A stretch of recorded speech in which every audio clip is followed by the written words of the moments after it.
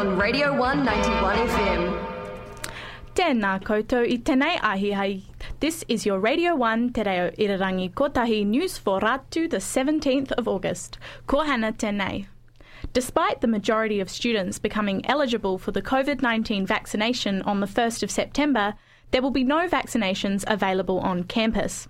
Head of Student Health Services, Margaret Purley, says that there are various local sites for vaccinations, including the Meridian Mall Vaccination Centre, pharmacies and local GP practices. Student Health was advised by the Southern District Health Board that there is sufficient capacity to handle the vaccination of the student population. The SDHB are behind on the vaccination target agreed to with the Ministry of Health by more than 20,000 vaccines. Massey University ceased domestic enrolments for 2022 in July this year, citing that their total government-funded places had been filled. The university saw an influx of enrolments post-COVID-19 lockdown. The University of Otago also saw the same trend, with nearly 1,000 domestic enrolments making up for lost international students. Universities can enrol up to 5% more students than their funding allocation from the government, but Massey said it was on track to exceed its agreed enrolments by 9%. Vice-Chancellor Jan Thomas said Massey has experienced unprecedented demand for its online distance courses, with enrolments 24% higher than last year. The University of Otago says that for the year of 2021, the limit would be 19,130 or nearly 550 extra full-time domestic students. This changes each year depending on how many places the government chooses to fund for the year.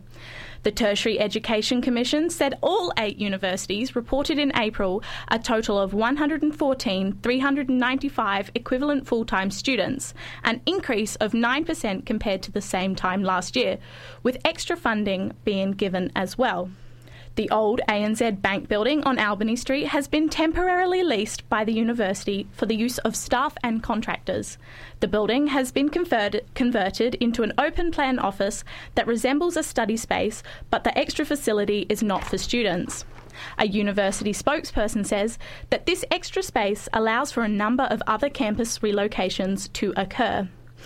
The government has announced that they will extend the criteria of visa approval for 37 Afghan nationals and their families who have worked with the New Zealand Defence Force during its 20 years of involvement in the country. Minister of Defence Pe'ene Henare spoke to RNZ following the cabinet meeting. Also, in the past, it was simply interpreters and their whānau. Now we've extended that to those who have been contracted or employed by the New Zealand Defence Force in their time over there. But we've had to draw a line at a particular point because, for example, if we open up to those who were trained by our people over there, then the numbers will become too large. So we've made it quite clear that the criteria is extending. It will extend to those who are contracted to the New Zealand Defence Force. This comes following the fall of the capital of Afghanistan, Kabul, which is the final major city to be taken by the Taliban after US troops pulled out.